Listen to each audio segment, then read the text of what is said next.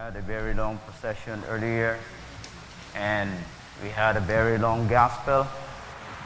I hope that, hey dog, get out.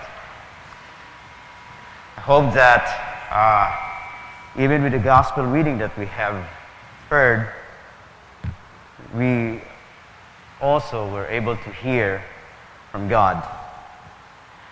Palm Sunday marks the entry of Jesus into Jerusalem. As we once again recall that Jesus Christ's eyes was set going to Jerusalem because he knew that it is there that the purposes of God will be consummated. But he entered in humility, not in pomp or in power, but to humble ourselves and make our souls the garments that we spread before him. This is the greetings that he desires. Joel says, "Rend your hearts and not your garments." So it is our lives with a broken heart that he desired that we should lay before his feet.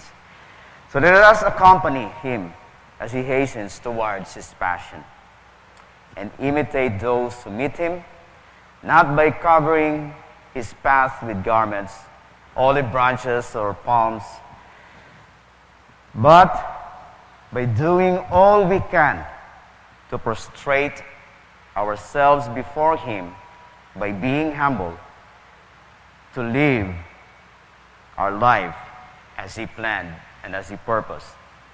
This is speaking to us of a surrendered life.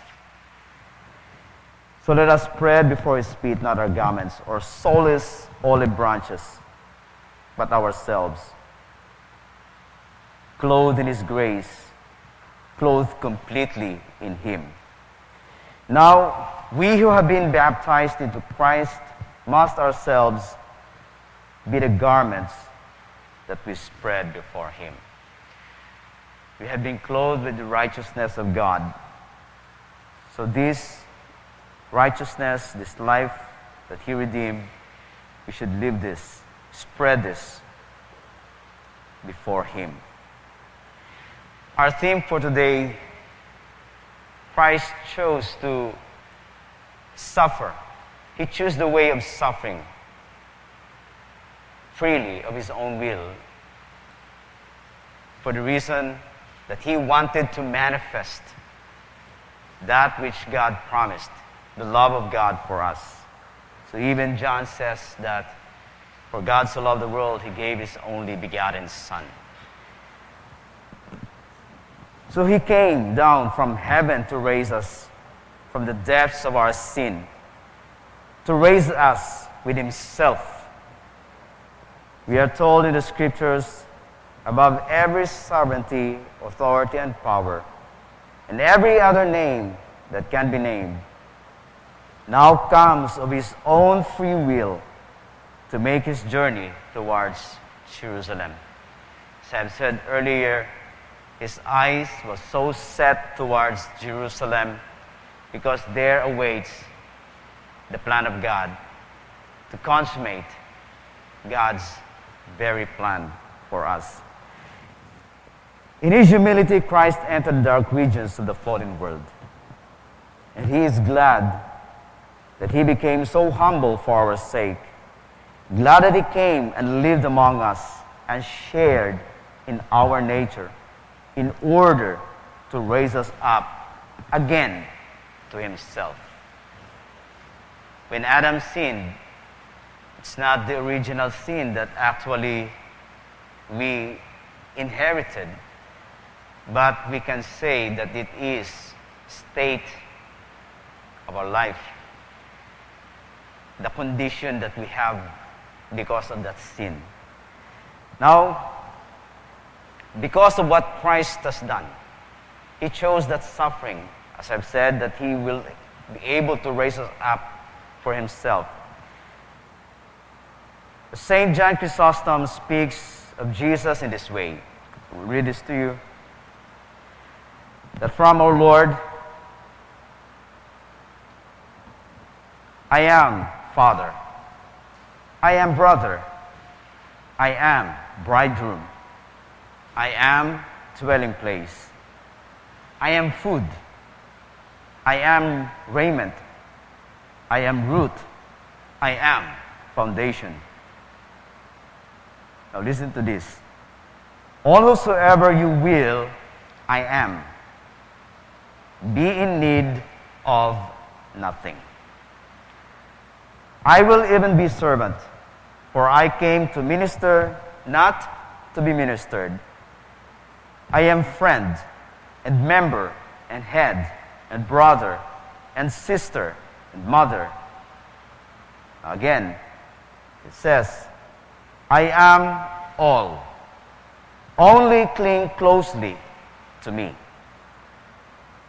I was poor for you and wanderer for you, on the cross for you, in the tomb for you. Above, I intercede for you to the Father.